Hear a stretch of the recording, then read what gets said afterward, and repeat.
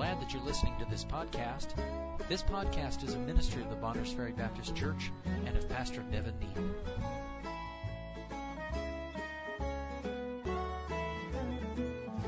Matthew chapter 6, beginning then in verse 25. Let's read this, and then I'll make some more comments on this text. Therefore I say unto you, take no thought for your life, what ye shall eat, or what ye shall drink, nor yet for your body. That's the phrase that brings us to this verse tonight.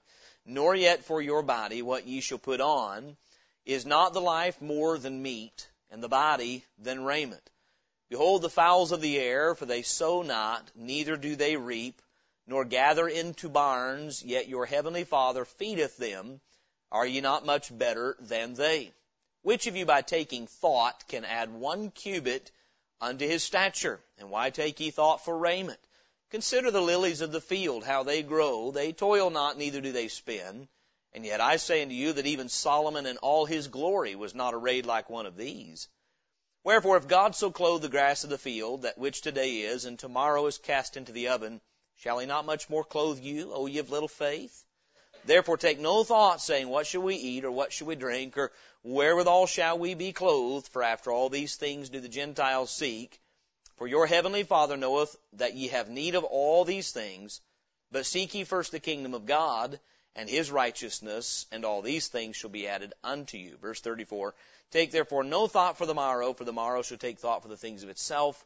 Sufficient unto the day is the evil thereof. Now obviously, the primary context of this text is not taking thought, whether it's for what we eat, or what we drink, or for what's going to come tomorrow. But in the midst of this, he tells us not to take thought for our body and what we're going to put on our body, not to be worrisome or anxious or careful. Now, not every person can lay hold of that promise, because not every person is a believer in Jesus Christ. But to those who have Christ as their Savior, he says, if you seek my will, I'll meet your physical needs. But seek ye first the kingdom of God and his righteousness, and all these things. What things? Food and clothing, the things you need, shall be added unto you. How many people we have watched, and perhaps ourselves have been guilty in our lives of getting worried about earthly things to the neglect of spiritual things. Meaning we worry about the finances. Why do we worry about finances? Because we've got to put food on our table, clothes on our backs. And so we neglect the will of God and say, well, if I do what God wants, my family will starve. If I do what God wants, we'll not have anything to wear, because you have to have money to have clothes and money to have food. And you know what I'm saying? And he said right before this, you got to serve God or mammon. We understand mammon is about providing earthly things. That's all you can buy with money on this earth is earthly things. Now, I do believe you can transfer earthly money into heavenly treasure if we do the right thing with it. But the fact is, if we take thought for those things and for our body, meaning here someone so concerned about the physical body that they will neglect the will of God. And so that's the primary context is not being careful. He addresses us having a wrong attitude concerning our body. And our first point will be our attitude regarding our bodies. I want to read a couple of verses before we get into the whole of this. Look at Matthew chapter 10. He's going to mention the body again. Matthew chapter 10. And he will say almost the same thing in Luke 12. We'll read those verses here in just a few minutes. But in Matthew chapter 10, in verse 27, he says, what I tell you in darkness, that speak ye in light. And what ye hear in the ear, that preach ye upon the housetops. And fear not them which kill the body, but are not able to kill the soul, but rather fear him which is able to destroy both soul and body in hell. Why is it that we believe that the human being is a triune being? Spirit, soul, and body. Because God tells us so. Now, by the way, if you think at all, it is God's Word that brings great clarity to understand, I understand how I'm made then. Every one of us know we're not just a body. We're not just bodies that eat food and survive. We have intellect. We have the ability to reason and use that reasoning to make decisions and to incorporate wisdom into what we do. We have emotions that can feel the effects of our decisions. We are made in His likeness. There's not one of God's creatures that you can say is spirit and soul and body other than the human being. We understand, if you read a description in the Old Testament of the death of Rachel, Jacob's wife, and it says, and as her soul was in departing. We understand physical death is the departure of the soul from the body because the body has died. The body and the soul, the inner man and the outer man, are not the same thing. The inner man is housed within the body. And you say, why are we saying all this? Because we need to have a proper perspective as Christians about our bodies. And what I see, I don't know of a better time probably to be preaching when I'm preaching tonight than the time we're living in, when so many are terrified of the virus. I'm not one of those who deny it. We know it's a reality. If you can avoid getting it, do so. That's fine. But how many people have you seen that are living in absolute terror over COVID-19? Now, why? Why would there be such terror? Because there is an emphasis on the body more than on the soul. The body is important. Don't misunderstand. You'll see that as we go through this series. God cares about how our bodies are used. But may I say this? We will not properly steward our bodies if we don't think of them in a biblical context from the mind of Jesus Christ. The Lord Jesus Christ gave His body to be beaten, bruised, pierced with nails, and crucified. Did He not? Had He been like many of us, He never would have. Because the body for some becomes something that is worshipped. It becomes something that is served. I'm going to say something, and I may say it more than once in this message as the Lord leads, but we are to use our bodies to serve God. We are not ever to serve our bodies. Please don't miss that. Our bodies are tools, like money, to be used to serve God, but we are not to be servants of our bodies, of our bodily appetites or our bodily attractions. We are not to serve that. Our bodies are tools as believers who've been bought with a price to serve God. And it is that perspective we want to see tonight. So number one, and if you're especially taking notes, number one, I want us to understand our attitude that is instructed concerning or regarding our bodies. God gives us a number of things, like the verses we've just read, that give us an instruction how to think about the body. In moving to North Idaho, I remember when I lived back in East Tennessee, now back east, diet back there is, Brother Harris, I would say 90% of the food is fried. So I would say back where I came from, Grandma fried everything. I'm not going to tell you that's healthy for you. So I would say the part of the country I came from probably could have a little more attention to caring for the body and keeping it well. But I come out here and there are people that make a religion out of health. I kid you not. I mean, they are more terrified of getting something wrong with their physical health than they are of going to hell. I know that's straightforward speech, but it's truth. I knew of a man some years ago. He had been born again, had a profession of faith, but man, he got consumed with physical health. And at 55, 56 years old, I think he was a specimen of health. He jogged, he exercised, he ate natural, only all natural. And I'm not against eating all natural. Don't misunderstand anything I'm telling you tonight. But it became like he bought and purchased and ran a health food store. If you met him, that was the central focus of his life, was physical health. Even though he was a saved man, had a testimony of salvation.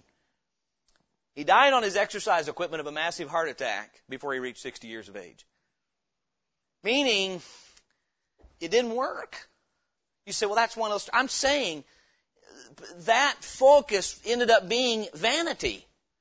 All the energy, all the finance poured into the body, that's an improper perspective of the body. There's other people that say, well, my body's just going to rot and go in the ground anyway. What does it matter? That's a wrong perspective concerning the body.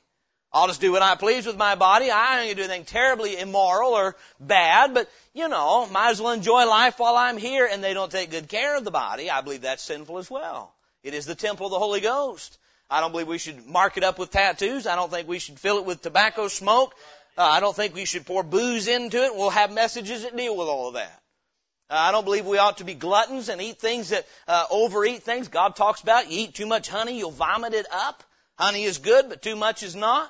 God tells us where to draw lines and gives us guidance on those things. And so I'm trying to say there's enough Scripture that the Christian can know how to think about his or her body and the right attitude toward it. First of all, I'll give you just four simple points on the attitude about our body. Number one, we are not to be careful about our bodies. We already read that. The Bible says, take no thought for your body what you should put on.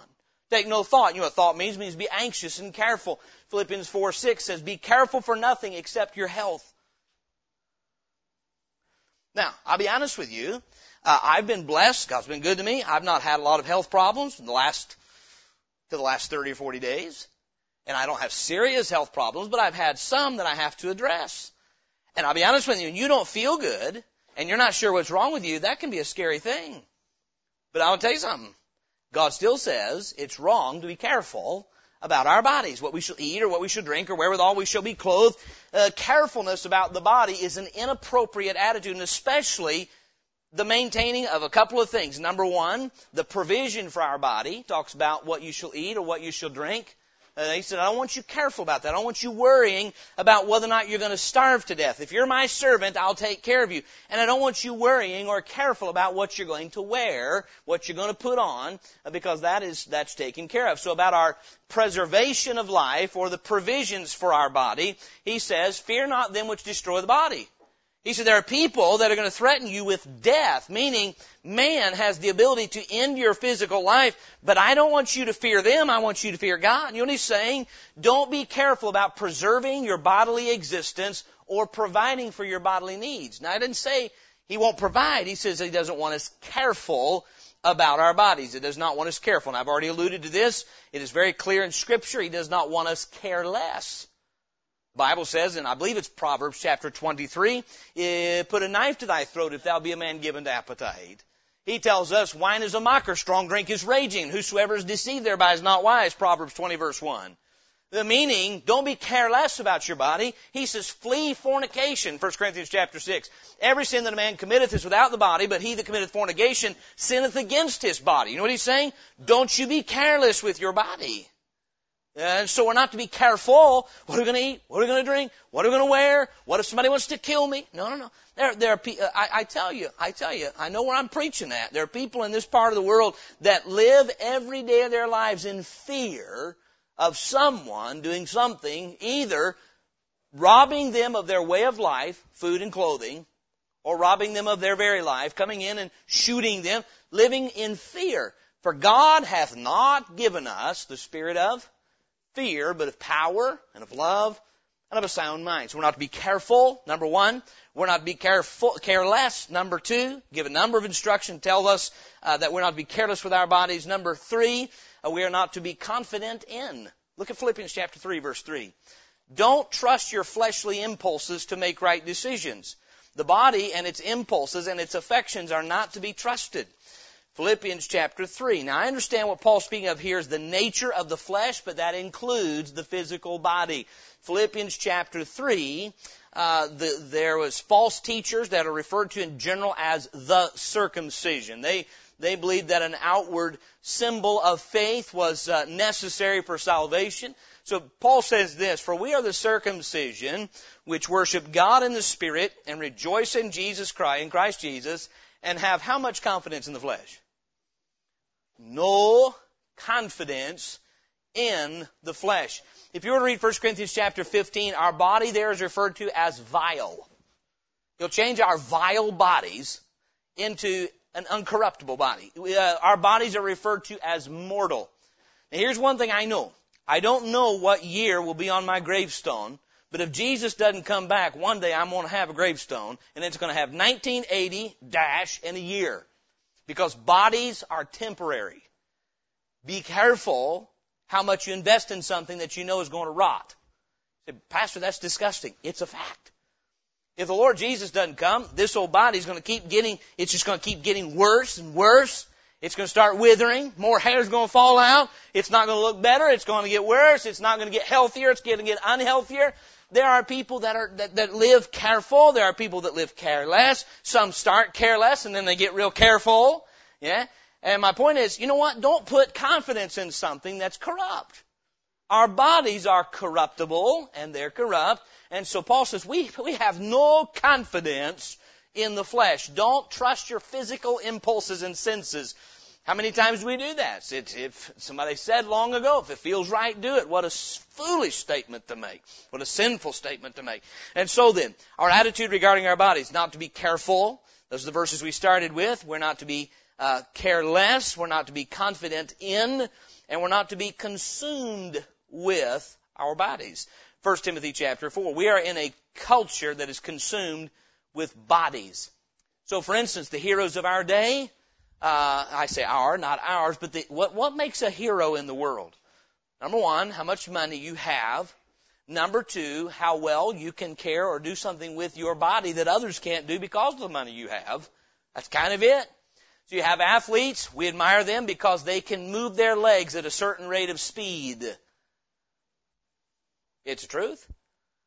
We admire athletes because of how high they can jump, and there's nothing wrong with jumping high and running fast, but there are people making millions upon millions of dollars because of what they can do with their bodies. Now they take those same bodies and go commit horrible sins with those same bodies and all those things, but the fact is the world makes a big deal about what you can do with your body, how well you can house your body in some structure on a piece of property, how well you can maintain physical things. Hollywood actors and actresses, they are made out to be these perfect specimens of human flesh when there is no such thing. And there's a great admiration for people and their bodies. And what happens is God's people can get caught up in that nonsense. The body is not to be used in that way. There are those, as I said, make health and the preservation of physical health like a religion. They follow rigorous health things more than they would follow God's Word. May I say this? Godliness is profitable in all things. We need to mind the Word of God. If we use our bodies the way God says, it'll help preserve our health. I believe that. So 1 Timothy chapter 4, Timothy had some physical ailments. He had some bodily problems that Paul would address here, I believe in chapter 5. He would tell Timothy, drink no longer water, but you use a little wine for thy stomach's sake and thine often infirmities. By the way, that verse in the context of all of Scripture does not mean alcoholic wine, for those who want to excuse it that way. We need to understand the Bible as it is written. Amen? But in 1 Timothy chapter 4, obviously people were giving Timothy advice for how to deal with his often infirmities. Paul says this in 1 Timothy chapter 4, in verse 7, but refuse profane and old wives' fables, and exercise thyself rather unto godliness, meaning being what God wants you to be. Here's what he says in verse 8, for bodily exercise profiteth little. Now, I've heard this point made, and it's true. He doesn't say bodily exercise is not profitable. There is profit to bodily exercise. It can help you think clearer. It can help you stay healthy longer. But there's little profit to it. Bodily exercise profiteth little, but godliness is profitable unto all things, having promise of the life that now is and of that which is to come. Meaning he says bodily exercise will help you now, but it's not going to help you much in eternity. I believe Paul's telling Timothy, don't get consumed with bodily things. Don't get consumed with your physical health. And you can very easily. So we're not to be careful about it. We're not to be careless about it. We're not to be confident in our bodies. And we're certainly not to be consumed with bodily exercise. Sadly, I know of a young man. He believed he was called to China as a missionary. And I really believe he was. Today, he got out of God's will. He got into weightlifting and doing some things in the gym. He ended up, I believe, buying a gym, managing that. And I mean, that's what he became consumed with. He's lost a marriage and he's not serving God. And I don't even think he's in church today. Because what became his God? His body. He began to serve his body. Instead of taking his body where God told him, he used his body and served its passions, and it railroaded him. He's out of the will of God today. And you could fill in the blanks with other things. It may not be working out at a gym. It may be some other thing. But Christian, we are not to be consumed with our flesh. Bodies, we need the right attitude. Not careful, not careless, not confident in, and not consumed with. Number two, not only our attitude regarding our bodies, but our accountability concerning our bodies. We referenced this verse last week, and tonight's message is very simple, but it ought to be very clear. 2 Corinthians chapter 5, verses 9 and 10. This is what the Apostle Paul is saying as he's communicating with the church there at Corinth, his second epistle, of course. he mentions the body here. He talks about to be absent from the body, of course, is to be present with the Lord. So if you back up just a little bit from verse 9 into verse 6, he says, therefore, we are always confident knowing that whilst we are at home in the body, meaning our soul is at home in the body, we are absent from the Lord. For we walk by faith, not by sight. We are confident, I say, and willing rather to be absent from the body and to be present with the Lord. Wherefore we labor, that whether present or absent we may be accepted of Him. For we must all appear before the judgment seat of Christ, that everyone may receive the things done in his body, according to that he hath done, whether it be good or bad. Knowing therefore the terror of the Lord, we persuade men. But we are made manifest unto God, and I trust also are made manifest in your consciences. Paul gives some caution and gives some clarity in this text. He says, I want to let you know that whether, he says, verse 9, therefore we labor, that whether present, meaning present with the Lord, or absent, that we may be accepted of Him. Meaning, he says, as I labor, I am not laboring for the approval of my congregation. I am not laboring for the approval of men. I'm not laboring for the approval of the culture. I'm laboring for the approval and the acceptance of Jesus Christ, because He's the one I'm going to stand before. And he said, we must all appear before the judgment seat of Christ. How many of us? All of us, to receive the things done in our body, whether they be good or bad. This is not referring to whether we are saved or lost. It is referring to whether or not what we've done with our bodies as Christians, as blood-bought believers, did I do good things with my body or did I do bad things with my body? Now, how many of us think that it's a little important how we use our bodies? Now, if we don't believe in the judgment seat, we might as well not believe in the Bible. It's one of the clearest doctrines in Scripture. Go to 1 Corinthians chapter 3, if you would. 1 Corinthians chapter 3. And again, what is being judged here is not us, but our works. How many of us understand there's a difference in that? If I said to Colton and Dawson, these are my firewood guys. These guys they're my factory. They get it out from the woodshed into the house, onto the shelves, so that I can get it in the furnace, and sometimes they put it in the furnace. So if I said, we're going to stack firewood and we're going to get it in, I want all 3 shelves filled. And I go down and I look and one shelf is filled and 2 of them have 1 stick apiece on there. I'm going to say, all right, guys, we're going out and I'm going to shoot you. You're done. That's it. Your work was not complete. You're dead. That's judging them according to their works.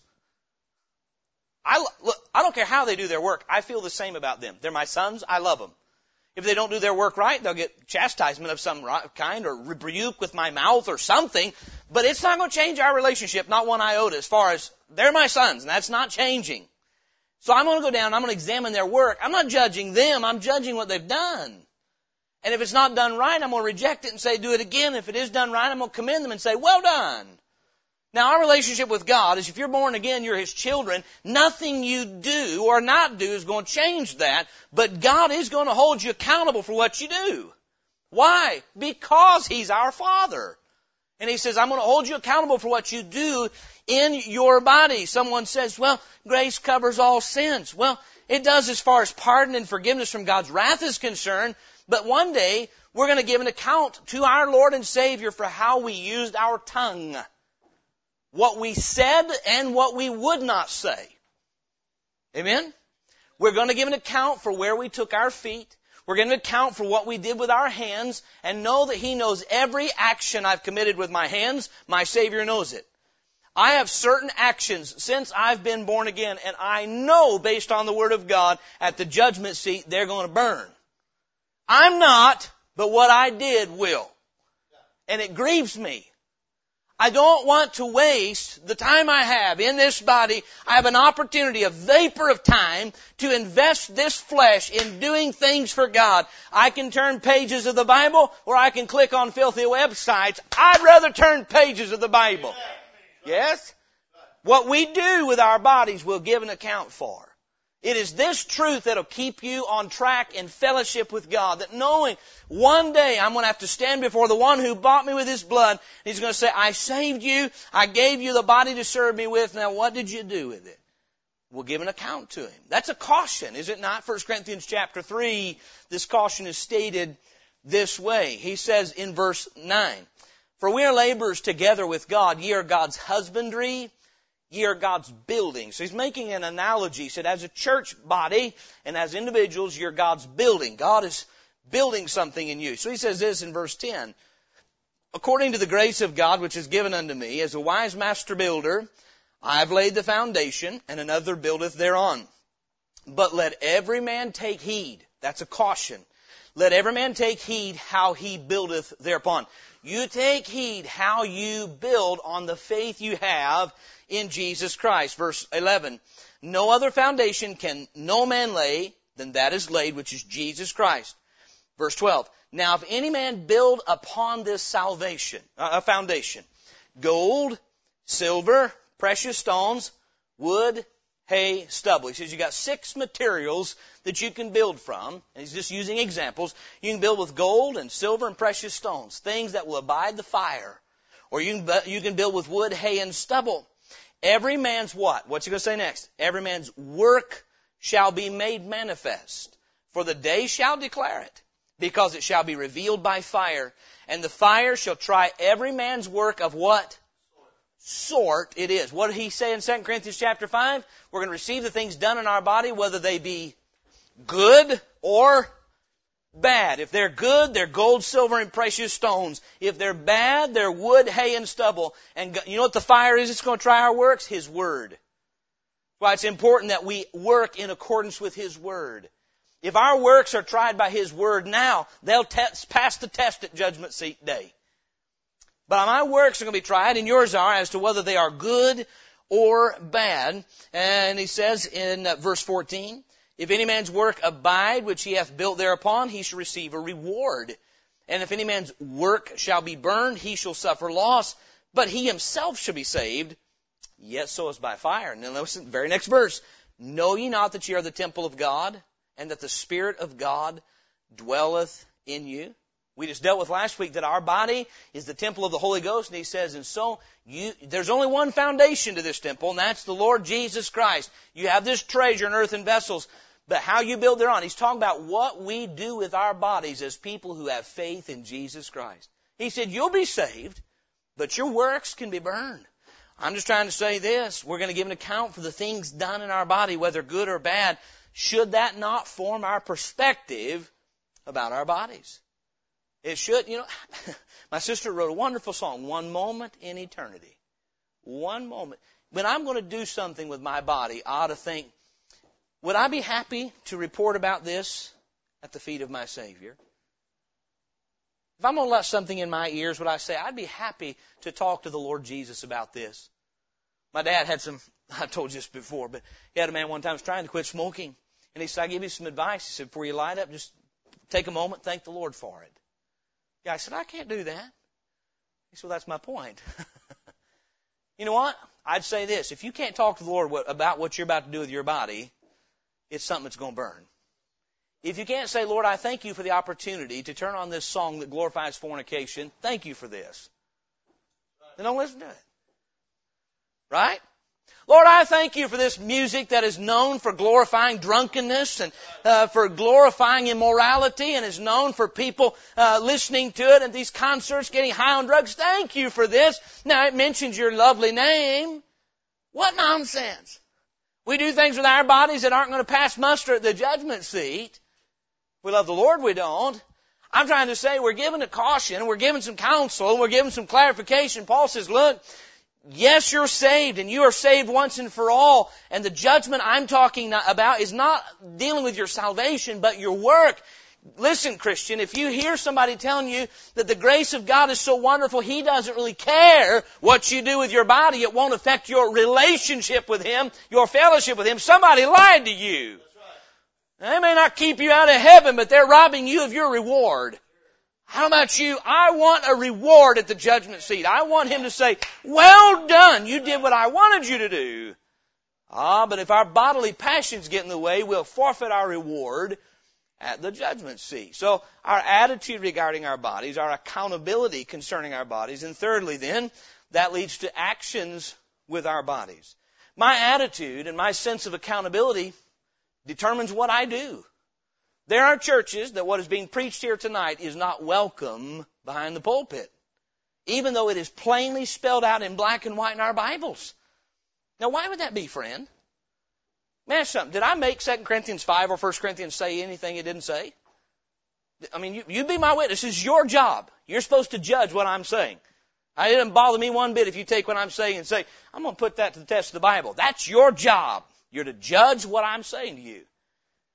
And with good conscience, I can tell you, I didn't twist the Scripture, not one iota. It's what the Spirit of God has said to us about how we use our bodies. And yet there are churches that this is forbidden doctrine. Their entire religious movements, what you're hearing tonight, is forbidden doctrine. You know why? Because it keeps the gates open to sin in the life. Satan uses false doctrine to deceive us and keep us corrupted, keep our witness suppressed, keep the glory of God at minimum, and to rob us of our reward. If he can't rob you of your eternal life, he'll certainly rob you of your reward. Beware lest any man beguile you. If any man, Colossians chapter 2, he says, you take heed lest somebody rob you of the riches that are in Christ. And I'm just trying to say tonight, what we think, our attitude concerning our body, and our understanding of our accountability, it has a practical effect on our actions. There are certain things I decided a long time ago, I won't do that anymore for what I'm preaching tonight. I knew, based on what the Word of God says, that wasn't something the Lord Jesus wanted done with my body, and I knew that I was going to give an account, so I said, you know what? Out of love for Him and out of obedience to Him, I'm done with that. And you've done the same thing, I trust. And so then, let's look at a few things about the actions regarding our bodies because of our attitude and because of our understanding of our accountability. Look at Romans chapter 6. And I want you to listen closely to how this is worded. Romans chapter 6. He's talking about, the context of Romans 6 is whether or not the gospel of grace is a license to sin. The first two verses say this. He says, what? Shall we say then? Shall we continue in sin that grace may abound? And the answer is, God forbid. How shall we that are dead to sin live any longer therein? How do you keep living in something that you're dead to? What he's saying is when you get saved, your disposition towards sin changes. You're not trying to get into it, you're trying to get out of it. That's the way it's supposed to work. Isn't that what repentance is? Because you believe God, you change your attitude towards sin? That's really what it is. And so Romans chapter 6 goes on to say, if you move on down to verse 11, he says, likewise, that's referencing to what it says in verse 10, for in that he died, speaking of Christ, he died unto sin once, but in that he liveth unto God. Likewise, just like that, reckon ye also yourselves to be dead indeed unto sin, but alive unto God through Jesus Christ our Lord. Listen to verse 12. Let not sin, therefore, reign in your what? Mortal body, that ye should obey it in the lust thereof. Can I get real practical tonight? Quit letting your tongue use filthy language. That's sin in your mortal body. Quit backbiting with your tongue. Quit looking at filthy things with your eyes. Quit listening at things that promote sin with your ears. Quit advocating idolatry by how you handle money with your hand, whatever it may be. Quit taking your feet in places that are dishonoring to God. Let not sin therefore reign in your mortal bodies. You know what God's saying now that you're saved? Don't use your body to sin. One says, I can't help it. Then you're lost? Well, it's not that easy. He commands it and He enables it. I can do what? All things through Christ, which strengtheneth me. One of the biggest lies that Satan tells a Christian is, you're still bound to sin. You can't help it. Not if Christ is your Savior. You can't conquer sin, but He already did. Is this not truth? We have entire programs developed today not to overcome sin, but to manage it. God did not tell you, manage sin in your mortal body. He said, let not sin therefore reign in your mortal body. Quit letting sin run you and control you.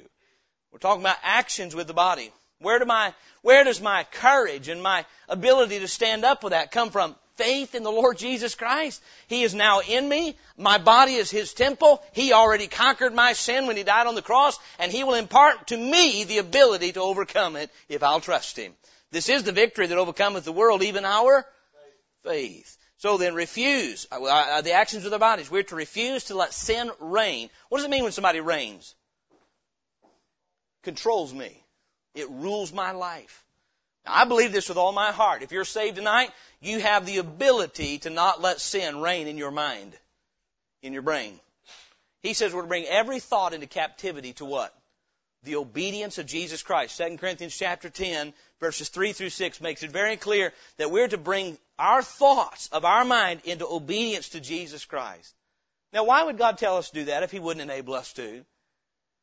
So if I can encourage you to do anything, if you sit here tonight and you think, there's certain things I do with my body, whether it's in my brain or my mind, I don't want to, but I can't help it. There's only one of two answers to that. If you truly can't help it, then take account of yourself, whether you be in the faith. Examine yourself. Are you truly born again? You say, I am trusting Jesus Christ as my Savior, and I know He saved me. Then you've believed a lie of Satan if he says you must commit this sin. The Holy Spirit says, no, you must not. And you got to figure out who you're going to believe. The lie of Satan and the deceitfulness of your flesh, or the word of Almighty God, who says, let not sin therefore reign in your mortal body. Our actions, number one, we're to refuse sin in our bodies. Number two, we are to require obedience of our bodies. Look at 1 Corinthians chapter 9. We're to require obedience to Jesus Christ of our bodies. 1 Corinthians chapter 9. You know what this means? How many of you love rolling out of the bed before the sun comes up in the morning, when you are sound asleep and the alarm goes off? It's just the most delightful thing. You're warm, it's cold outside those covers, and it's time to wake up because you're going to get up early enough to spend time in God's Word before you go to work. And you think, well, I have to be to work on time or I can't eat and sleep, but I don't have to read my Bible. Make your body obey. Roll it out of the bed. I told you it's practical.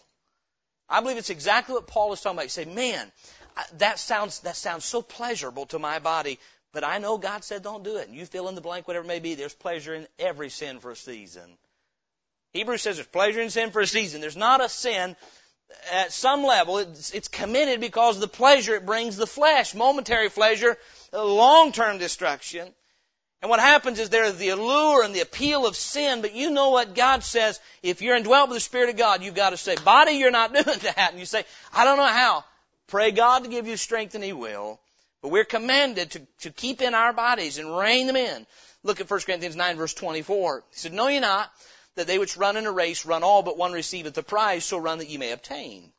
Now, are we talking about salvation here, or are we talking about that reward he spoke of earlier? What's the context? A reward for faithfulness or salvation of the soul? Reward for faithfulness. He's not talking about salvation here. He's talking about running your race, winning a prize. Know ye not that they which run in a race run all, but one receiveth the prize, so run that ye may obtain. And every man that striveth for the mastery is what? What's the next word? Temperate in all things. How many of you hear something like this? Well, because God loves you, He wants you happy. And if this makes you happy, you should partake knowing that God loves you and that He wants you happy. That is humanism repackaged in the name of God, and it's false and it's wicked. No, the Bible says if you belong to God, you're going to be temperate in all things. You know what temperance is? Learning by the direction and power of the Holy Spirit to tell yourself, 2-letter word, no. You know what? The hardest person to tell no is the person you look at in the mirror. I'm testifying right now. It's a lot easier for me to tell my kids no than it is me. That's just the truth of it. It's a lot easier for you to tell a spouse no than it is yourself, because that's the rotten nature of our flesh. But we need to learn to do it. How? By the direction and the power of the Holy Spirit of God. This Bible says, and every man that striveth for the mastery is temperate in all things. Now, they do it to obtain a corruptible crown, but we an incorruptible. Boys, you could tell me some of the details about the rigorous routine that Tom Brady goes through so he can win Super Bowls. And by the way, it works. He's an old guy now. He's older than me and still winning Super Bowls. You know what? He's got a strict bedtime. He has special pajamas he sleeps in. I mean, he's got all kinds of special diet. He's very temperate in what he eats. Exercise regimen. Why? Because he wants a Super Bowl ring. Well, he's already got one. He wants another one. A corruptible crown. People steal Super Bowl rings, or you lose them in court battles. You got to be around a while to know what I'm talking about. O.J. Simpson, right? The fact of the matter is, you can lose that stuff. They are temperate in their diet. They are temperate in their sleep habits. They are temperate in what time they wake up. They are temperate in their physical exercise. Why? So they can win something that can rot or be stolen. But we, an incorruptible crown, we've got something that we'll be able to have for all eternity. Now, if they can do it for something that can rot or be stolen, can't we say no to self so we can hear well done from our Savior? This is the fuel that fuels the Christian life. I want to hear well done. Paul says, we're running a race, but if you want the prize, you're going to have to learn to tell yourself no. He says, now they do it to obtain a corruptible crown, the end of verse 25, but we an incorruptible. I therefore so run, just like that. Not as uncertainly, so fight I, not as one that beateth the air, but I do what? I keep under my body and bring it into subjection. You know what word subjection means? Obedience.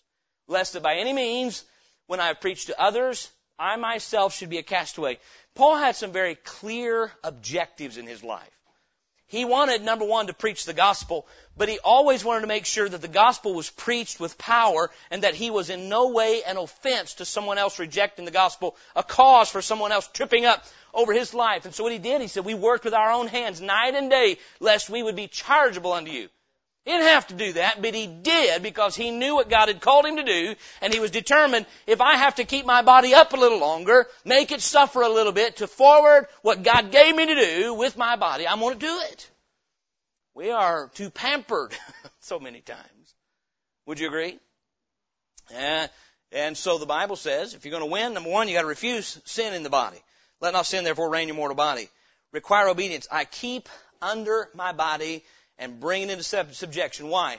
Lest that by any means, when I've preached to others, I myself should be a castaway. A castaway was someone who was rejected from the athletic games because they weren't fit to run. There was somebody, it would be like getting cut from the team. Paul said, I don't want that. I'm going to do what is necessary. And what is he talking about? Is he talking about discipline of his soul alone? No, he said, I keep under my body. He said, there are things I don't allow my body to do because I want to succeed at doing the will of my master. And although we would have this mindset about the use of our bodies. And so, refuse sin, require obedience, letter C, render service with our bodies. Back to 2 Corinthians 5, 9, and 10. He says, wherefore we labor, that whether present or absent, we may be accepted of Him. For we must all appear before the judgment seat of Christ. He said, my labor, the way I work and serve the Lord is directly connected to the fact that I know I'm going to stand before my Savior, and I want my work to meet His approval. I'll tell you something. I remember used to when I was a kid, my mom would say, Nevin, go clean your room. I have a distinct memory of one day, she said, go clean your room. So, okay. And so I didn't like cleaning my room because I was lazy and I wanted to do other things. So I went in there and I picked some things up and I left something on my floor. It met my approval because I hadn't even seen the thing on the floor. I wasn't concerned about it like she was. So I looked over. I'd gotten done as quick as I could and done as well as I thought I could. And so got her dead. Then Dad comes in the room and didn't meet his approval because there was a T-shirt on the floor. It belonged to me. And I wanted to deny it. And I got all mad because he reproved me for it. Here's what I'm trying to say. I looked at my work and it met my approval. But boy, it was different when his eye looked at it. We need to be careful to not say, well, I think I meet my own. I'm doing a good job. I approve of the work I'm doing.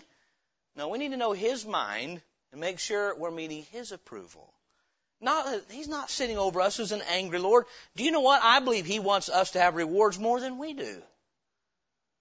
But if we'll listen to him and mind his instruction, we'll be glad on Judgment Day we did.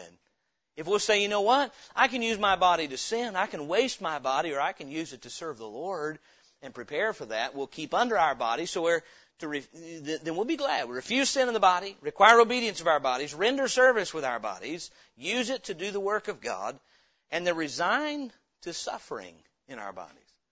Are we actually supposed to say, if I'm going to serve God, there's going to be a certain level of suffering in my flesh?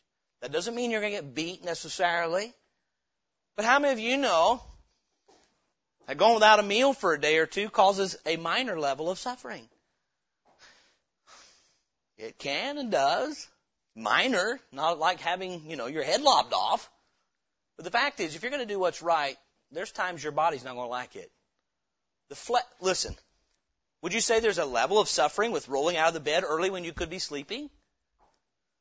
But if you're going to pray, does the Lord Jesus want us to use our bodies to pray? He does. The Bible, I read this very morning. He rose, I believe it was a great while before day, and went into the wilderness. He would take his body in some far off place or be alone with the Father and pray. And I'm trying to say this, the body does not like spiritual things.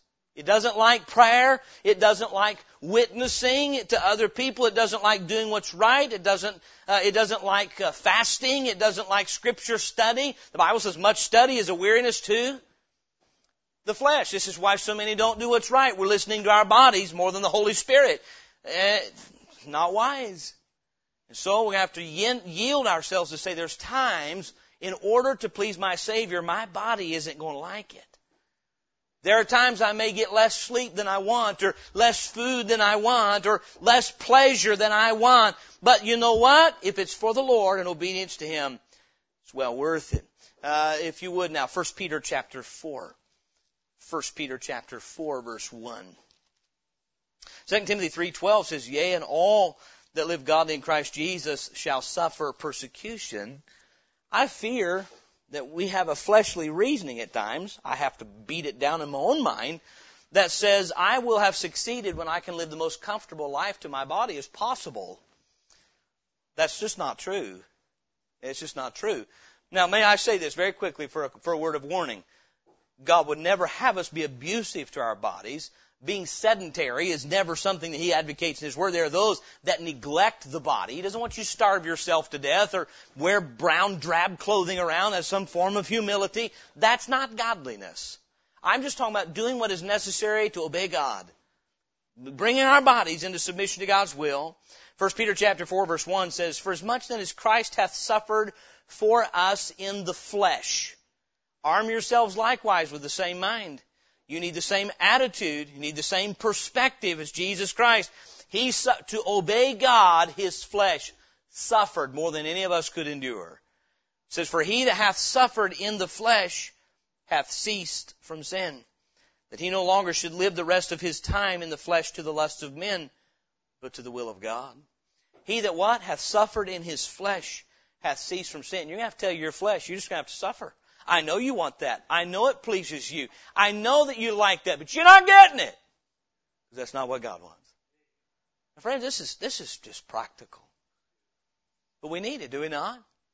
How many of you are like me and your body has lust? May I say this? That's going to be with you until the day you get a new one. So we've got to learn how to deal with that. God says, make not provision for the flesh to fulfill the lust thereof. We've got to learn to tell our bodies, no. You know what? There are certain things today, people say, well, Pastor, why don't you watch this and why don't you watch that? If they were to say that, you must hate that stuff. No, I don't watch it because I like it. It likes it. So the best thing I know to do is just don't watch it. Amen. You want to get addicted to something if you don't make provision for it. They'll say, well, you must just hate that old country music. There's part of me that likes it.